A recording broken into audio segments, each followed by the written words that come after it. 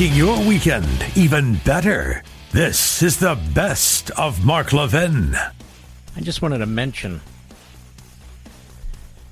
our most advanced stealth fighter, loaded with cutting-edge technology that no other country has. One of them, on the USS Carl Vinson in the South China Sea, slipped off of the deck and sunk into the ocean. Now, according to the Daily Mail, and I've not seen this anywhere else, race to beat China to recover $100 million U.S. F-35 stealth fighter from bottom of South China Sea after it crash-landed on aircraft carrier USS Carl Vinson. I wouldn't say crash-landed, but in any event, it slipped off the deck and fell into the ocean. Fears secret technology from America's most advanced jet can fall into enemy hands. The Navy said the stealth fighter subsequently fell into the water with the landing mishap. It is packed with the latest technology and advances in radar deflecting design. It's currently in the South China Sea, taking part in exercises. The pilot, safely ejected, rescued by helicopter. 7 were injured, 3 required evacuation. Now, it leaves the Navy, they write, with a complex salvage operation if it is to avoid its most sophisticated warplane falling into Chinese hands. Now, I must tell you, I am confounded here. Obviously, the Navy knows exactly where this jet fell into the ocean, right, Mr. Producer? Is there a reason why they don't effectively cordon off the area with other ships or monitor the area, like close up, in order to ensure that that in fact the Chinese don't get to it? It carries an arrestor hook to help it land on aircraft carriers, and the expanded wingspan needed to be launched by catapult. As well as its radar-avoiding design, it is crammed with sensors that beam updates directly to the pilot's helmet. Last year, Britain appealed to the U.S. for help in finding an F-35B Lightning II that toppled from His Majesty's Queen Elizabeth into the Mediterranean during a failed takeoff. Fearing that Russia would try to salvage the jet and copy the technology, it was retrieved last month during a secret operation. U.S. Navy jet was part of a deployment designed to bolster American presence near Taiwan after China had buzzed the island's airspace. Let's see here. So that's the bottom line. The Pentagon said 2 U.S. Navy carrier strike groups led by the U.S. Carl Vinson and the U.S. Abraham Lincoln began operations in the South China Sea on Sunday. They entered the disputed sea for training as Taiwan reported a new Chinese Air Force incursion at the top of the waterway. The Vinson is supported by more than 5,000 crew members, 65 fixed and rotary wing aircraft. And that's the situation.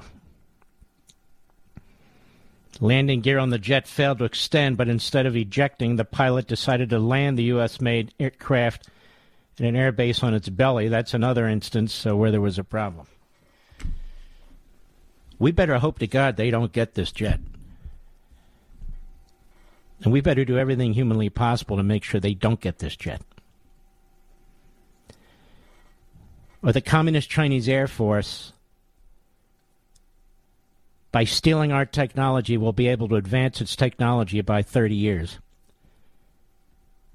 without having invented a damn thing. And it is the technological edge that keeps us ahead of the enemy. So let us hope that's done, and done right, and done fast. We've talked about on this program, probably more than any other program, on Levin TV and on my Fox show, about the electrical grid and how it is exposed to the enemy. Russia knows that our electrical grid is exposed. A cyber attack on the electrical grid can shut it down. Can shut it down. The communist Chinese have killer satellites that can take our satellites out and blind our military. The GPS systems that are used, including by the infantry in the field.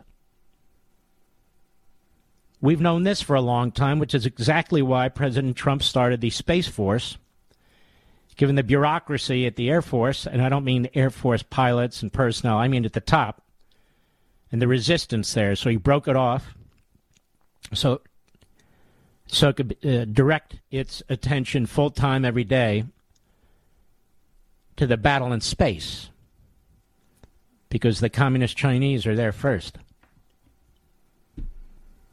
Very, very serious times. Very serious. The people say, why do we care about Ukraine? A lot of people say this. Why do we care about Ukraine? I think to myself, we're not really that stupid, are we? That we don't understand why we care about it? I spent a lot of time on that yesterday, as you know. One of the reasons I said yesterday, and I believe this, is that Putin isn't going to stop in the Ukraine. There are 4 NATO countries that share a border with Ukraine. And what else will happen? Well, our other enemies, again, will see that we're incapable of doing anything. And they will move. They will move. And these problems are going to start to pile up and get worse and worse. What else will happen? Russia itself will be further motivated to take action. So doing nothing doesn't just mean that there's no cost. Doing nothing means there's severe cost. It gets bigger and broader and deeper,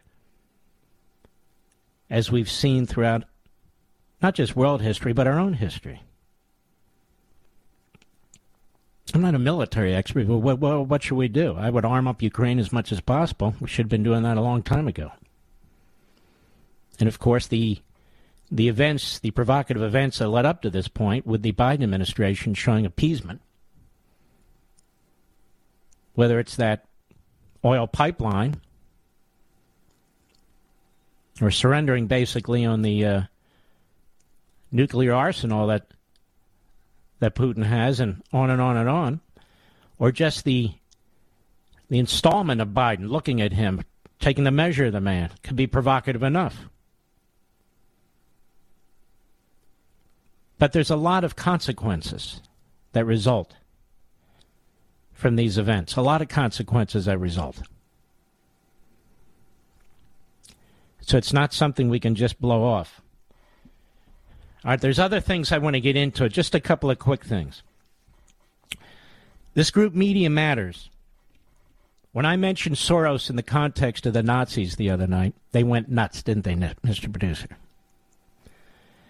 They just flipped out. It was all hands on deck, because that's their sugar daddy. It's the sugar daddy of the Democrat Party.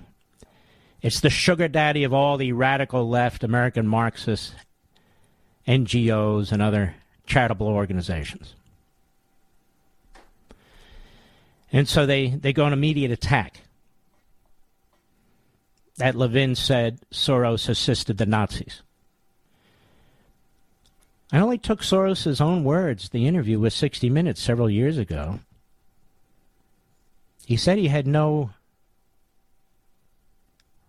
compunction, no regrets about what he did. His father was a well-to-do, fairly wealthy, I believe, attorney there in Hungary. He had a Nazi who was a Christian, at least born a Christian, act like he adopted his son, who they would then claim was Christian, and he would go door to door on behalf of the Nazis and steal the property of the Soros neighbors and others. He was asked if he had any regrets about it. He said no. He was asked, pretty much, when you think back on this, you know, again, my language, does it upset you? And pretty much he said no. How dare I reference him in context with the Nazis, Mr. Producer? But that really wasn't the point of the entire discussion. And Media Matters knows it, but they don't care. They'll defend Soros, and they'll smear anybody who dares to bring up his past. And how he did, in fact, work with his phony father in the taking of property from Jews.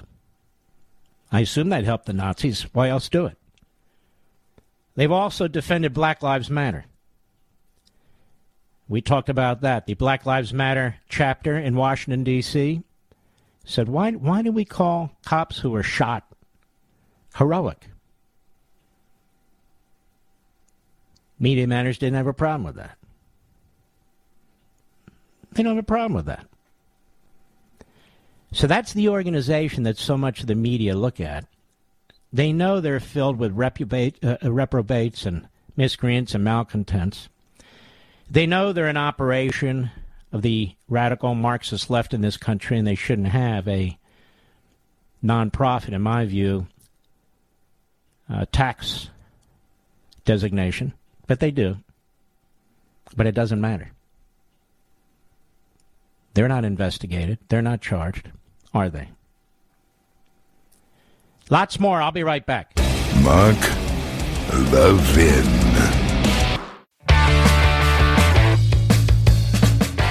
You're listening to the best of Mark Levin. Okay, folks. On March 8, 1802, just days after Thomas Jefferson's followers, the Republicans, took control of both houses of Congress, because Jefferson had won the presidency also, Congress repealed the Judiciary Act of 1801. On April 29, 1802, Congress enacted the Judiciary Act of 1802, which, among other things, abolished the 16 new judgeships created by President Adams and his Federalist Party. See, Adams tried to rush it through as fast as he could because of the delay between the election and Jefferson's inauguration. In its 1803 Marbury versus Madison decision, the Supreme Court determined it had the power to decide cases about the constitutionality of congressional or executive actions. And when it deemed they violated the Constitution, overturned them. The shorthand label given to this court-made authority is judicial review.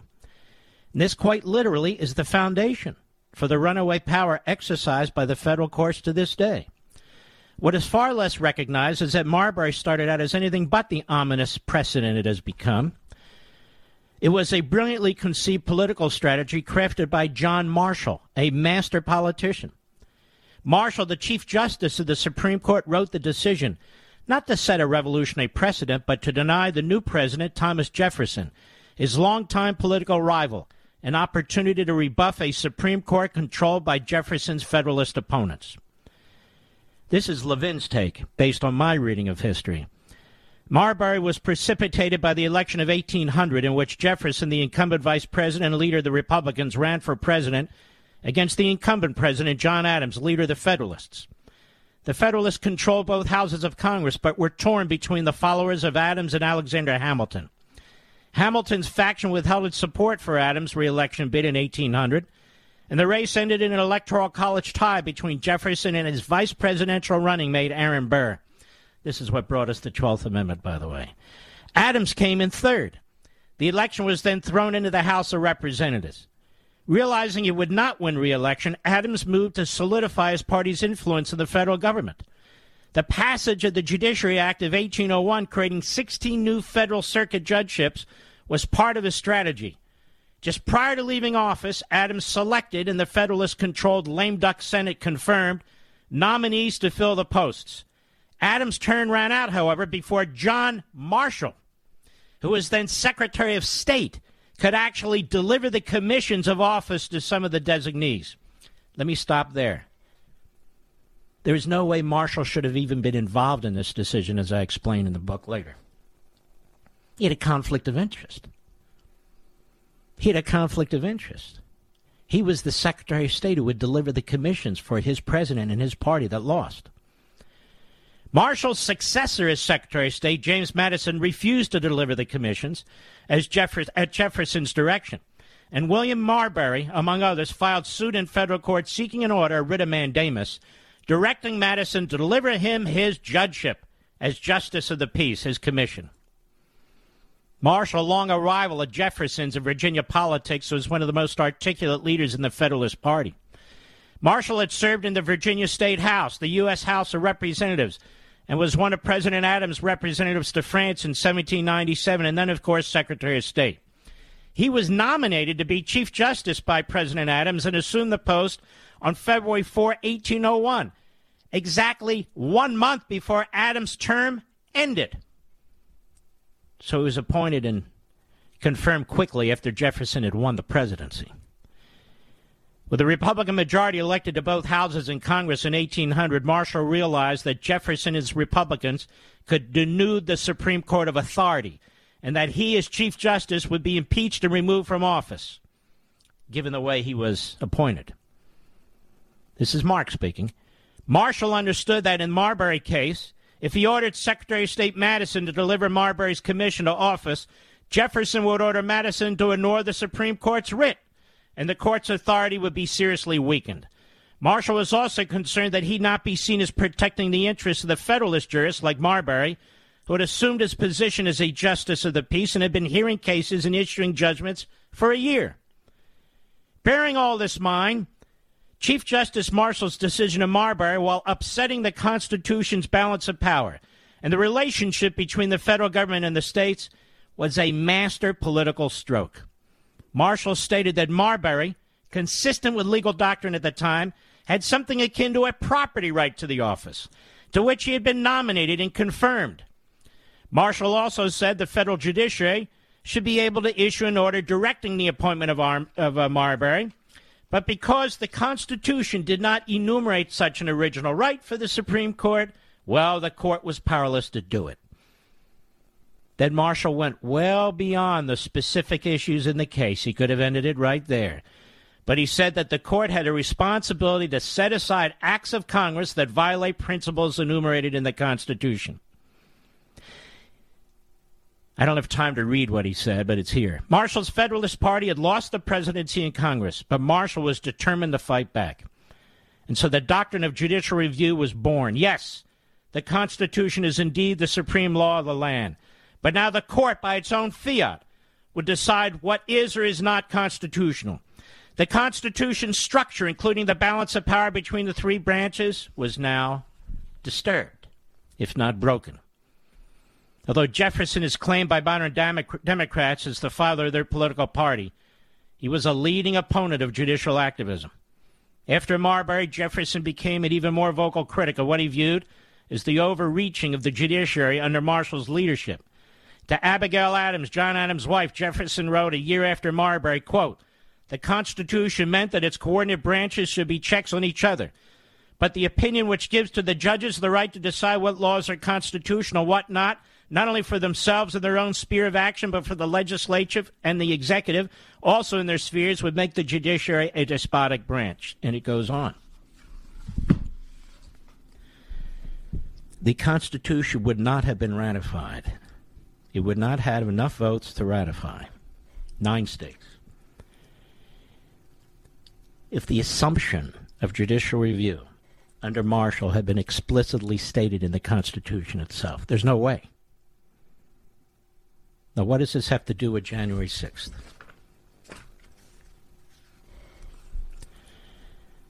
The Constitution explicitly says at Article 2, Section 1, the second paragraph, "Each state shall appoint in such manner as the legislature thereof may direct a number of electors equal to the whole number of senators and representatives to which the state may be entitled in Congress."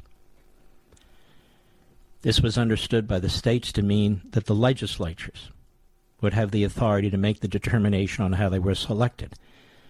Very rarely in the Constitution did the framers reach out and specify a branch within the states. But here it did. The legislature. Not the governor, not a state court, not a board of election. The legislature decides. The United States Supreme Court in 2020, with all this judicial review power to reach into every cultural issue in the country, every classroom in the country, without limit, other than its own limitations that it imposes rarely on itself, had the requirement to ensure that the black letter law, the text of the Constitution, was upheld. This language is not confusing. It's not confounding. It's as clear as night and day. And it was clearly violated in the 2020 election in one state after another, purposely, by Democrats and the Democrat Party, by individuals who they hired, hitmen litigators, like Mark Elias and others, who went around the Republican state legislatures in the Republican states, including Republican states with Republican executives who are irrelevant to this process, except under law, which I'll get to in a moment, and defied the Constitution. The Supreme Court failed to act, claiming judicial review in the past for the last 200 and some years. But in this case, it chose to duck. That sent the matter to the United States Congress to decide. And so what they do at National Review and elsewhere, I'm not just picking on them, they go to the Electoral Count Act of 1887, which is an enormously complex law. In fact, it is a contradicting law in many respects. Under the 12th Amendment of the Constitution, the Vice President, who is the President of the Senate, undertakes the task of opening the electoral certificates. The Vice President's role is limited. Now, both houses can overrule the Vice President's decision to include or exclude votes. The Vice President's role to include or exclude votes can be overruled by both houses. And if there's a tie, say, between the House of a state and the Senate of a state, the governor's certification trumps, according to the statute. According to the statute. Now, decisions have been made by Vice Presidents serving as President of the Senate with respect to the Electoral Count. 1961, Richard Nixon. He allowed late filed votes to count, even though they were against him. In 69, Hubert Humphrey, having run for president in 68, decided he better recuse himself from the count, which is what he did. There have been challenges, really since the beginning of our country, to elections of presidents and vice presidents. I mean, why did they pass this law in 1887 to begin with? Because of the Great Battle in 1876. That's why. Where does Congress have the authority to pass a law like this? Does it have the authority to pass a law like this? Well, setting procedures for the counting.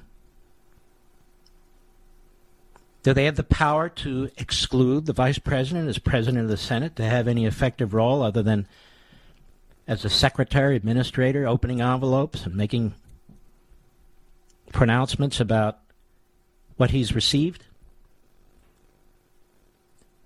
What if you're President of the Senate, you're Vice President of the United States, and you know there's disputes in states?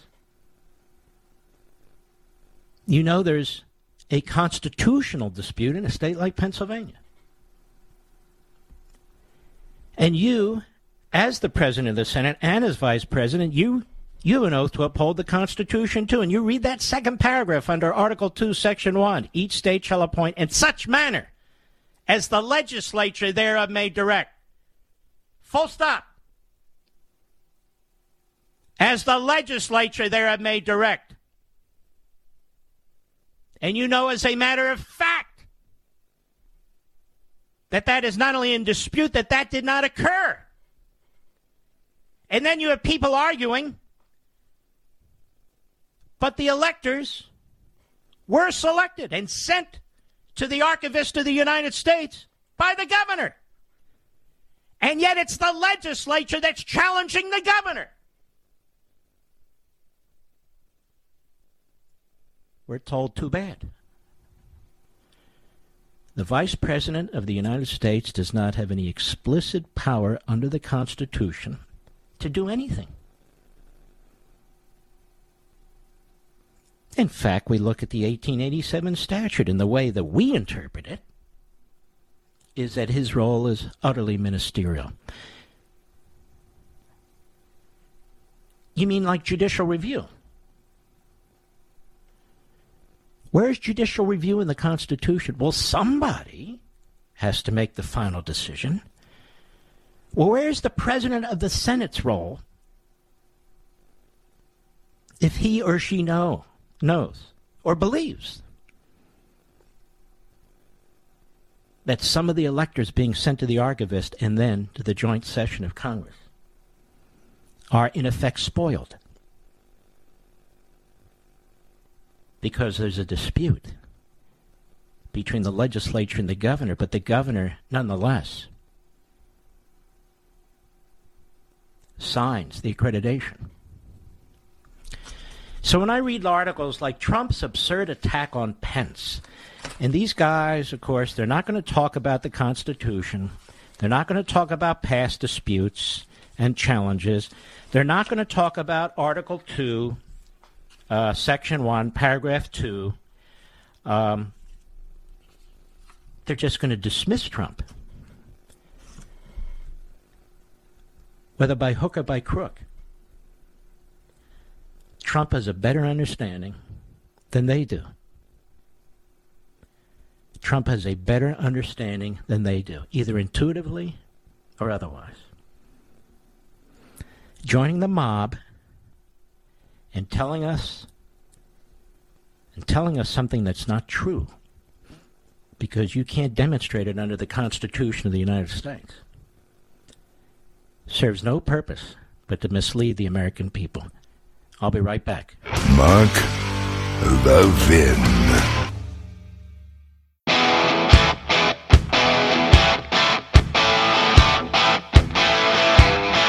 The Great One makes your weekend even better.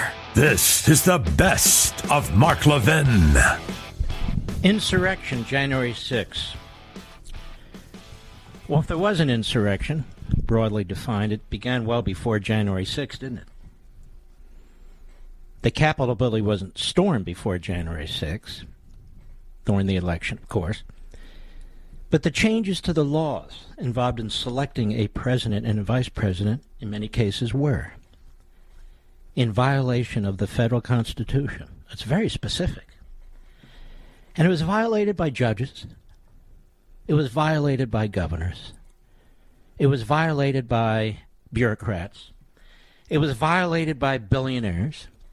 It was violated by local administrators. If we're going to call it an insurrection, and the insurrection began long before January 6th, and this is what the pseudo-conservatives, the never-Trumpers, the media, and the Marxist left do not want to discuss. They'll tell you 66 lawsuits. Nobody wanted to hear any. But the judges heard a lot of lawsuits from the Democrats, and in most cases upheld the changes in laws. And, of course, we have a brave appellate court in Pennsylvania that just ruled, too.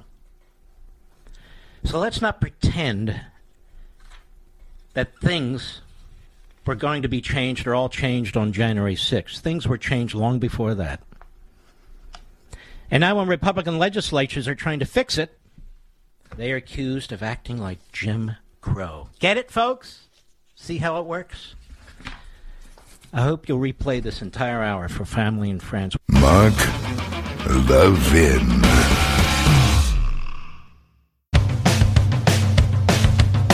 We're giving you nothing but the best of Mark Levin. Well, the media flacking for the January 6th committee. Any surprise there, ladies and gentlemen? How about this story by John Solomon's Just the News? A fantastic site, by the way. Liberal mega donor George Soros pumps $125 million into Super PAC to help Democrats in 2022 midterms. Soros says money will support causes, candidates, regardless of political party, but so far recipients all appear to be major Democrat PACs. Of course, it's not regardless of political party. He's their sugar daddy. He's the sugar daddy for the American Marxists. His money is everywhere. I don't know who's buying off more people and groups and politicians, Xi in the communist China or George Soros. It's amazing how this man's never investigated, not by Congress, not by the phony media outlets, not by any grand juries. This man wants to buy this election for the Democrats. He's putting $125 million. Nobody's ever done that, into a super PAC to help the Democrats in the midterms.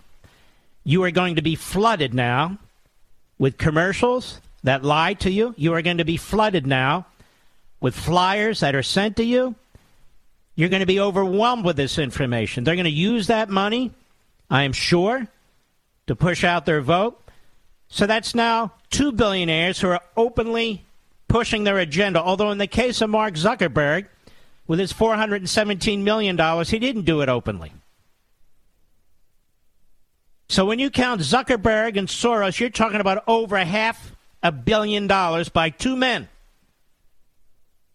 who are radical leftists and surrogates of the Democrat Party, laundering this money through PACs, laundering this money through so-called nonprofit organizations. Let's go on. The piece says, let's see here, billionaire mega donor George Soros has poured $125 million into a super PAC this election cycle. The money already being distributed to political action committees backing Democrat candidates and causes. Now, Soros has used the super PAC known as Democracy PAC since 2019 to support political campaigns. It says the group's money will support causes and candidates that I just talked about. But the money is so far going to Democrat-leaning groups, including $2.5 million to the Senate Majority PAC, that's Schumer, $1 million to the House Majority PAC, that's Pelosi, $1 million to the Democrat Association of Secretaries of State. Why? To affect the elections. A group fighting to elect Democrats to the formerly obscure posts that become a well-known and heavily politicized after the 2020 election. They're talking about secretaries of state and other positions of that sort. Soros calls his $125 million a long-term investment, quote-unquote, to continue supporting politicians and campaigns past 2020 because he's 90. There are no anal exams of this guy by the legal analysts out there. None. None. No, nothing by the legal analysts out there. It's true. Soros' son, Alexander Soros, will serve as the president of the PAC. He cited the January 6th Capitol riot as an example of the ongoing efforts to discredit and undermine our electoral process. We just had a victory in Pennsylvania. And you watch that Pennsylvania Supreme Court, if it undermines that appellate court. That undermines our electoral process. That is an insurrection, one that's dressed up as a lawyerly judge-made insurrection. He also argues such threats cannot be addressed in just one or two election cycles. You remember when the Black Panthers were threatening people at a voting precinct, Mr. Producer? Remember that several election cycles ago? They stood right outside threatening people. Nothing ever happened. Isn't that amazing? Following its filing with the Federal Elections Commission, Democracy PAC spending will be posted publicly in the coming days. Can't wait for that, but there's usually a long delay between that and the spending of the money. Usually a long delay. But the Democrats never play fair. Talked about it the first hour, talking about Soros. We've talked about Zuckerberg. Gerrymandering. There's gerrymandering. It's a throwback to slavery. But nobody does gerrymandering better than the Democrats, who would know something about slavery, actually, considering it occurred mostly under them. Over at our friends at Breitbart, DCCC, Democratic Campaign Congressional Committee, endorsed, they like the letters, like USSR. DCCC endorses aggressive gerrymander to leave New York with 3 Republican seats. Did you see this, Mr. Producer? You live in New York. It's a lot of people in New York. Do you think it would really be representative of the people of New York, including other areas of New York, central New York, North New York, closer to Canada? You think it would be representative of them to have 3 Republicans in the whole state in the House of Representatives? Unbelievable. Well, as long as you get those illegal aliens voting, everything will be copacetic. The Democrat Congressional Campaign Committee wants the New York legislature to approve an aggressive gerrymander that would leave New York with 3 Republican and 23 Democrat seats in Congress. Now, let me tell you how the Democrats have manipulated in a very nefarious and unconscionable manner the 1965 Civil Rights Act.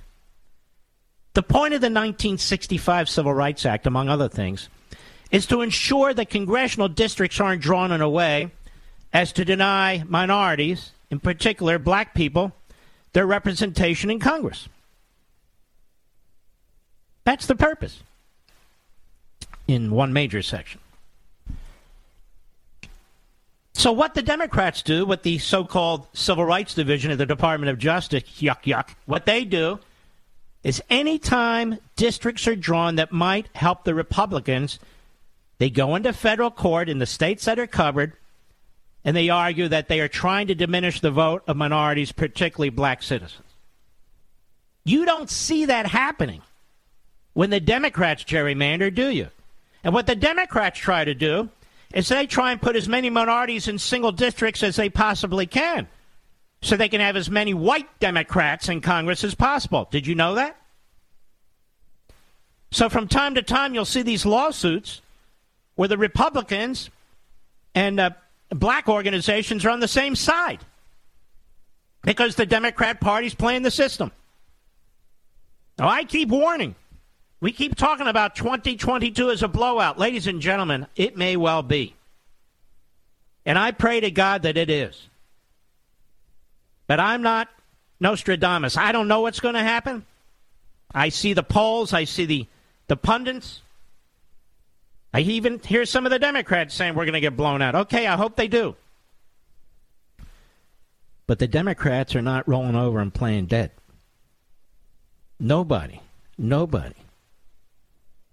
is more sinister than the people who run that party and their lawyers. And what they are doing with gerrymandering right now is they're picking off a whole bunch of seats for themselves, whether these people get elected or not. In other words, they're making certain that they are setting up these districts so only Democrats can win. You have a whole state in New York. You're going to wind up with 3 Republicans? In Maryland, they have 1 Republican House seat, Mr. President. They're trying to eliminate it. They're trying to eliminate all representation of any Republican in the House of Representatives from the state of Maryland. So anybody who doesn't live in Montgomery County or Prince George's County or Baltimore really won't have their representation. These are the population pockets, and the Democrats use the population pockets to try and destroy any Republican districts. And this is the game. And so if the Republicans go in and they say, no, we're not going to do that. We need to redraw that. Oh, you're taking a seat or 2 or 3 away from minorities. This is what the Democrats do. They are pernicious. They are evil. Did I say evil? I meant evil. This is how they play this game. And now they're going to use a lot of Soros's money to do it. Democracy PAC. Who's he fooling? Who's he fooling? In his case, the whole pack should be called Fascist PAC, because that's what they're promoting over there, in my humble opinion. And I know I'm right. There's been a lot of hubbub today. I don't even know what hubbub is, but there's been a lot of hubbub today about this call Biden had with the president of Ukraine, and there should be a lot of hubbub because there is a dispute over what actually took place. And I heard our friend Kayleigh McEnany, I heard her say, this issue of transcripts that was brought up during Trump, the Democrats and the media, but particularly the Democrats, demanded the transcript from President Trump's call to the president of Ukraine, which was a perfectly fine call, perfectly fine. The way they twisted it and twisted the wording is disgusting, but that's what they do, much like they treat the Constitution. But anyway, so people are talking about consistency here. Let's release the transcript. And I hear some Republicans saying, no, I want to tell you something. If we do not use the opportunity to do to them what they do to us, this will never stop. We need to ram their tactics down their damn throats.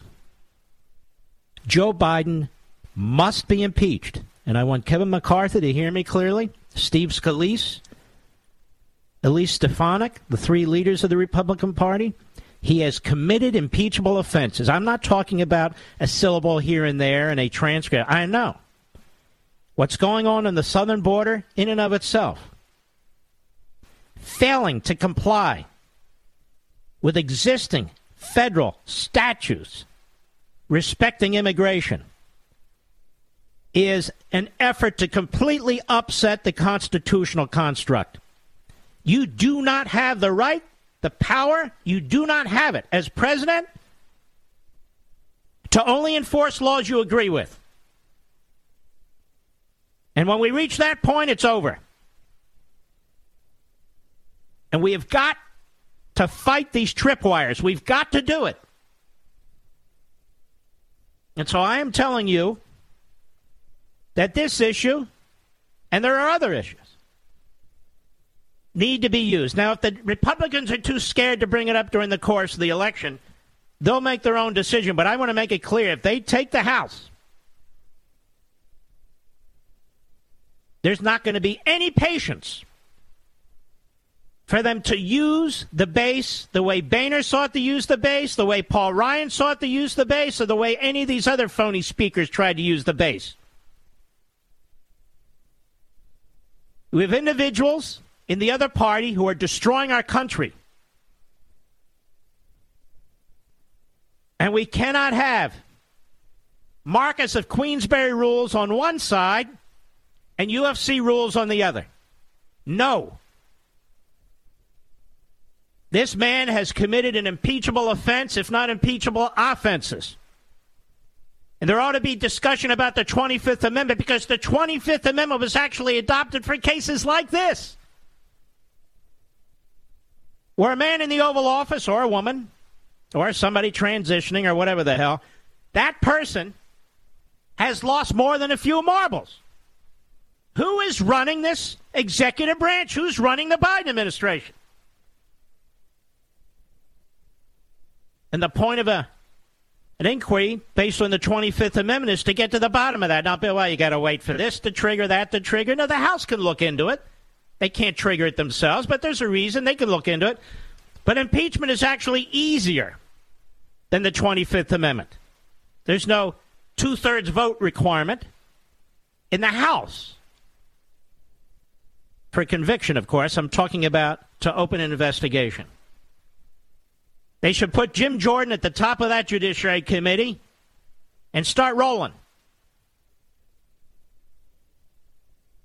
And maybe put one of the more solid individuals who really believe in the Constitution and the rule of law to head of Homeland Security, where all the activities going on, or lack thereof. This cannot stand.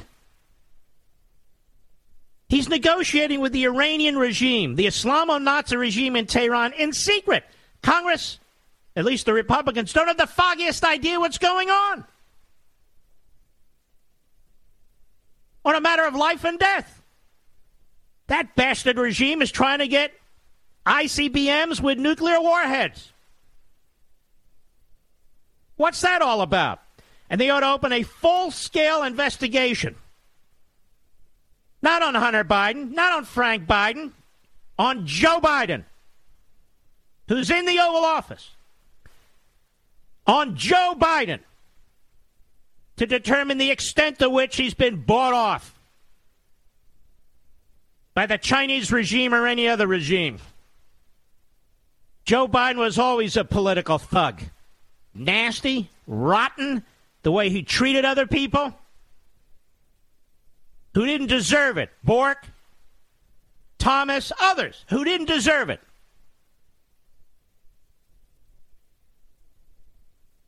We've had enough of sitting on our hands and watching this stuff. It's enough already. They're still chasing Donald Trump at Mar-a-Lago. Still going after his taxes. Still going after his kids. Trying to pin January 6th on the President of the United States at the time when he's the one that offered up the National Guard. Meanwhile, they're Helen Keller when it comes to Nancy Pelosi. Well, of course. That's what news anchors today, tonight, tomorrow should be asking Jim Jordan and others. How is it that she gets away with this? Nancy Pelosi. I want to say Brett Baer did ask Liz Cheney that question, by the way, when she was on his show. By the way, Liz, we always have an open time for you to come on the program. You used to come on all the time when you were running for office and so forth. We'd love to have you back. We would, Liz.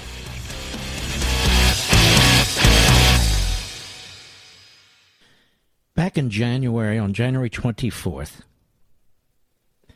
the what should be the Pulitzer Prize-winning Julie Kelly, writing in the publication The American Greatness, said of the more than 725 Americans arrested so far for various crimes related to the Capitol protest on January 6, nearly every defendant faces the same two misdemeanor charges: entering and remaining in a restricted building or grounds and disorderly conduct in a restricted building or grounds.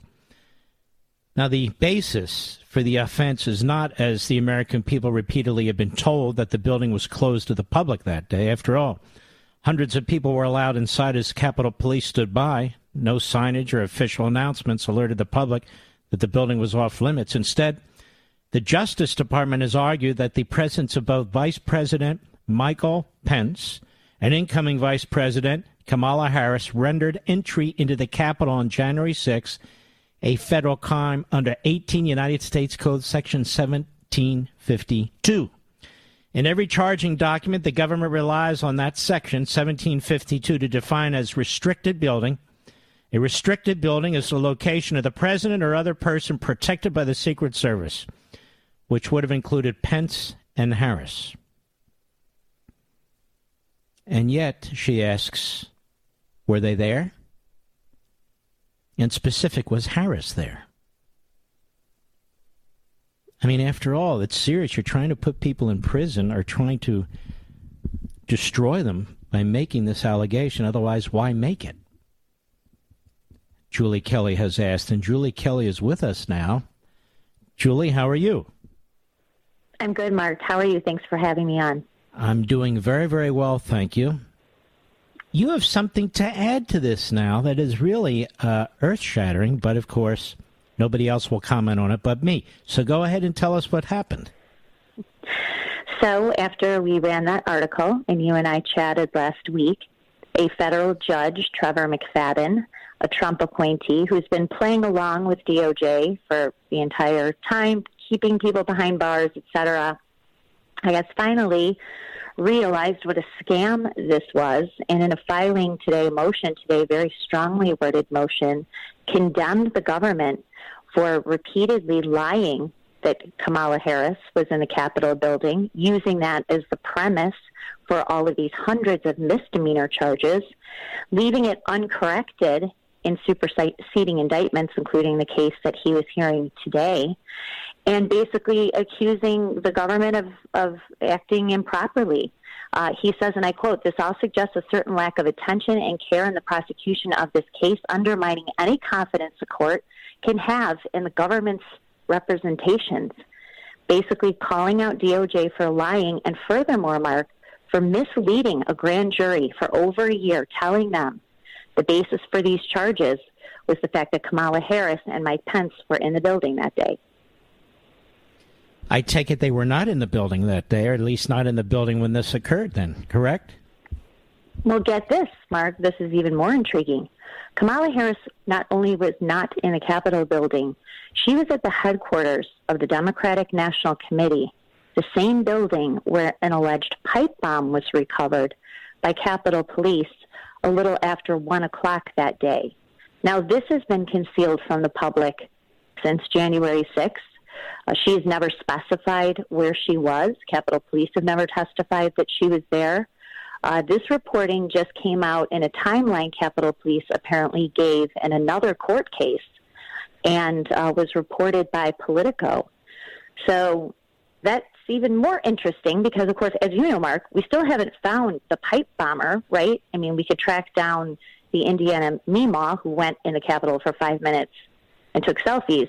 But the guy who not only planted a pipe bomb outside the DNC and RNC headquarters, but allegedly threatened the life of a sitting U.S. senator and an incoming vice president. But the FBI seems to have no interest in trying to track down who that person is.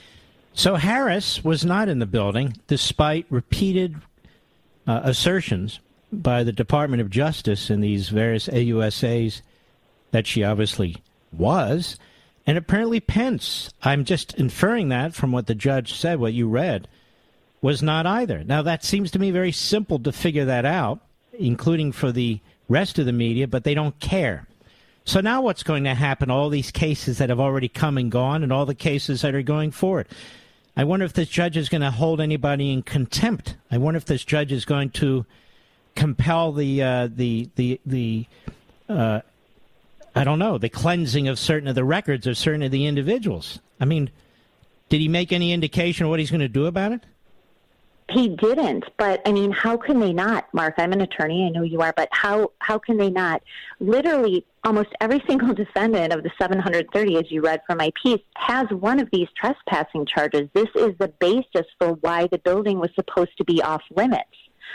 So how can they not reprimand or somehow punish the DOJ or just automatically dismiss every single one of these charges in these cases? What McFadden said today, furthermore, the DOJ does not want defense to cross-examine the Secret Service as to the specific location of Mike Pence, which still is very sketchy. So McFadden today denied the prosecution's motion to limit cross-examination of Secret Service agents. They have to tell the jury exactly where Mike Pence was inside the building, because they repeatedly said Mike Pence was in the building, not in the garage, not in Capitol Complex somewhere, in the building. That appears to not be true as well.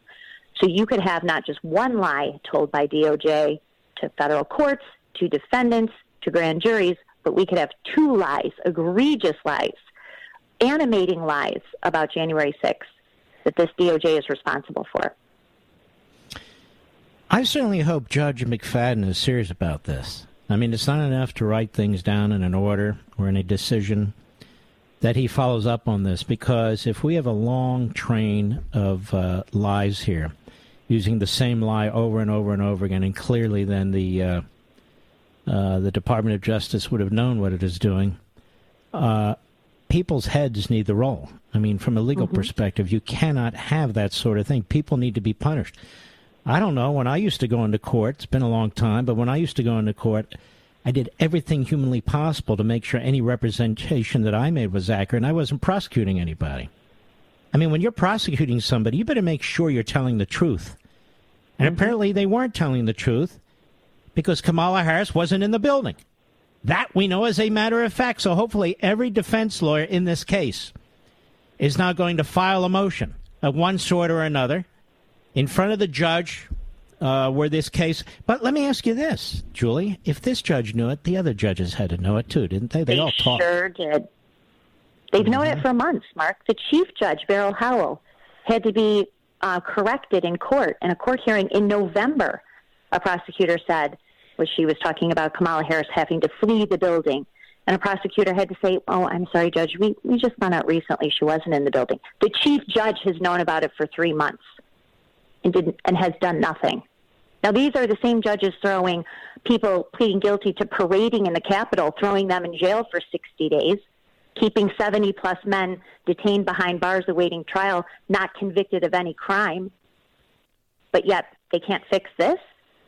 And one of them wants to go to the Supreme Court, as I understand it. Tanya Chutkin, she sure does. Or at least is under consideration for the Yes. Supreme. Well, this is appalling, and I want to thank you. You're absolutely terrific. I want to give you the Mark Levin Award. Can I do that? Oh, my God. Yes. I haven't given one of those out. I just curated it just this minute. Stop it. Stop. Yes. It's better than the Pulitzer, believe me. I'm glad All you right, can't see Julie. my face right now.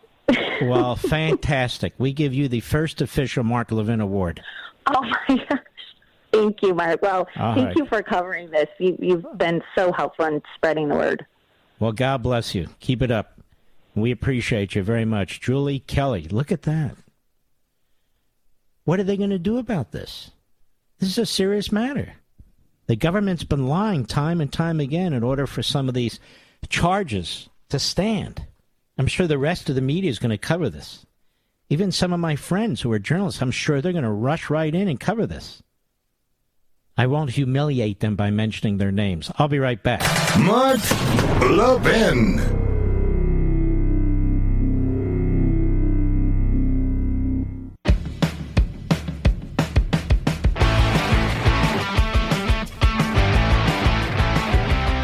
Well, it's a pleasure to have with us tonight Congressman Troy Nehls. How are you, sir? It's good to be with you, great one. We've met some time ago before you were a congressman. Now, you were in law enforcement, correct? That is correct. For 30 years, 8 years as a sheriff, and I met you in Colorado. I remember. You're a good man. So you're in law enforcement, 8 years as a sheriff. Tell the American people, all 14 million of them, what happened to you in your office? Well, I discovered that the Capitol Police were in my office back in the month of November, taking pictures of my whiteboard that had my legislative priorities on. Now, I asked the question, what were the Capitol Police doing inside my office? They claim that they found a door open to my office on a Saturday afternoon. So allegedly, the officer walks into this open door, wide open door, looks around my office, makes sure there's no one inside my office that doesn't belong there, and then he starts looking around at papers and looks at my whiteboard, and he looks at that board and says, those were some of that. It looks suspicious to him. So he took a picture and then sent it to the command center, who then sent it to special agents, who then sent it to another supervisor in the special agent investigations agency. And then I have 3 super secret investigators knocking on my door that following Monday, confronting one of my staffers as to the language on my whiteboard, which had everything to do with my legislative priorities. There was nothing suspicious about it, and I find it insulting. But this is what happens. This is what happens to individuals that go against the grain, against Nancy Pelosi. I've been very vocal, great one, as it relates to January 6th and the assault on the Capitol, the killing of Ashley Babbitt. It's just so I've been very, very vocal critic, and they're coming after me. Mm-hmm. Boy, talk about interfering with the legislative process. I can't think of anything worse. So they go into your office, they're taking pictures of information. I cannot believe Nancy Pelosi wouldn't at some point know about this. Can you? Well, I believe that what we know with Nancy Pelosi is that she has now weaponized. She has taken the Capitol Police now and using the Capitol Police, that federal law enforcement agency, as her own Gestapo. She's out there. She gets these intelligence agents and these investigators to go out and spy now on members of Congress. And it just isn't by coincidence. She came after me because she knows that McCarthy asked me to be one of the 5 on the select committee. She knows that I've done a great deal of research into January 6th. I know a little bit more about it than the average member of Congress. and now she's trying to silence me and intimidate me and, quite honestly, destroy me, and she's using the Capitol Police as that tool, as a way to do it. What can you do in response to this? Well, what I've done is I fight back. I said, well, let's have that conversation. Well, number one, I don't believe he had any authority, whatever officer it was, to take pictures in my office. I believe those are protected under the speech and debate clause in the Constitution. So I think that, number one, there's all sorts of problems there, but I'm pushing back, I'm fighting back, and the AG, the Capitol Police, the IG has stated that he will conduct an investigation. He heard my story, and he's going to conduct an investigation. It's going to be an independent, standalone investigation, and I can't wait to see the result. Now, so you have an Inspector General on Capitol Hill? That's correct, and he is the Inspector General over the Capitol Police, and he did a very, very good deep dive into January 6th, looking at the Senate reports and the Capitol Police, and identified numerous deficiencies with the intelligence section and the leadership of the Capitol Police. And quite honestly, he's identified many things that need to be changed. He paraphrased it this way: there's a great deal of incompetence there. And January 6th should have never happened, Mark. The intelligence was there, but they did nothing with it. Mm-hmm. Right? They want to protect Pelosi, so they won't investigate what she knew, when she knew it, and what, if anything, she did. Well, that's exactly right. And what you see with this sham committee, Benny Thompson's made it very clear, Nancy's off limits. She's off limits. We're not going to talk about Nancy Pelosi. She lied to the American people yesterday when she said, I have no power over the Capitol Police. That is a bold-faced lie. She appoints the sergeant at arms. The sergeant at arms, when he walks into her office, as well as the chief of police, I can tell you they're at the position of attention. So, no, Nancy Pelosi controls everything up there. She controls the Capitol Police. So the idea to say, well, we're going to look into January 6th, but you can't look into Nancy, she's off limits, but we're going to go after Steve Bannon, Mark Meadows, Donald Trump, and everybody related to Donald Trump, and community organizers, people put the parades together and permitting. It's a sad state of affairs that this select committee isn't out to seek the truth. That's the problem. No, it's a complete sham. There's no question about it. And but this is very troublesome. I'm just trying to figure out how you can gather documentation. Are you able to sue her directly? Have you consulted an attorney? Do you know? Well, I have spoken to an attorney, and my plan is to let the IG come back with his report, and I believe his report is going to favor my position. I believe he's going to come back and say that the Capitol Police have no authority whatsoever under any circumstance to start taking pictures inside members' offices of their legislative workings. Those documents are protected. So once he comes back with his finding, then I'll get an attorney and I'll file some type of a civil suit to make sure the limited integrity we have remaining in Washington and that big swamp of D.C. is protected. Members like me and all 434 others should feel protected and secure with our materials inside our office. And that's what I have to make sure. This can never happen again. Here you go. House launches probe of Trump's White House records, 15 boxes. I mean, this is all they do. Investigate an ex-president. 15 boxes. Here you have a member of Congress that it looks pretty clear to me. Somebody sent the Capitol Police in there to gather information against you, sir. That's what they did. All right. I appreciate it. It's always a pleasure, my friend. You're a good man. We'll be back. Ladies and gentlemen, we salute our armed forces, police officers, firefighters, emergency personnel, and our truckers, and each and every one of you patriots. We shall prevail. God bless you, and I'll see you right here tomorrow.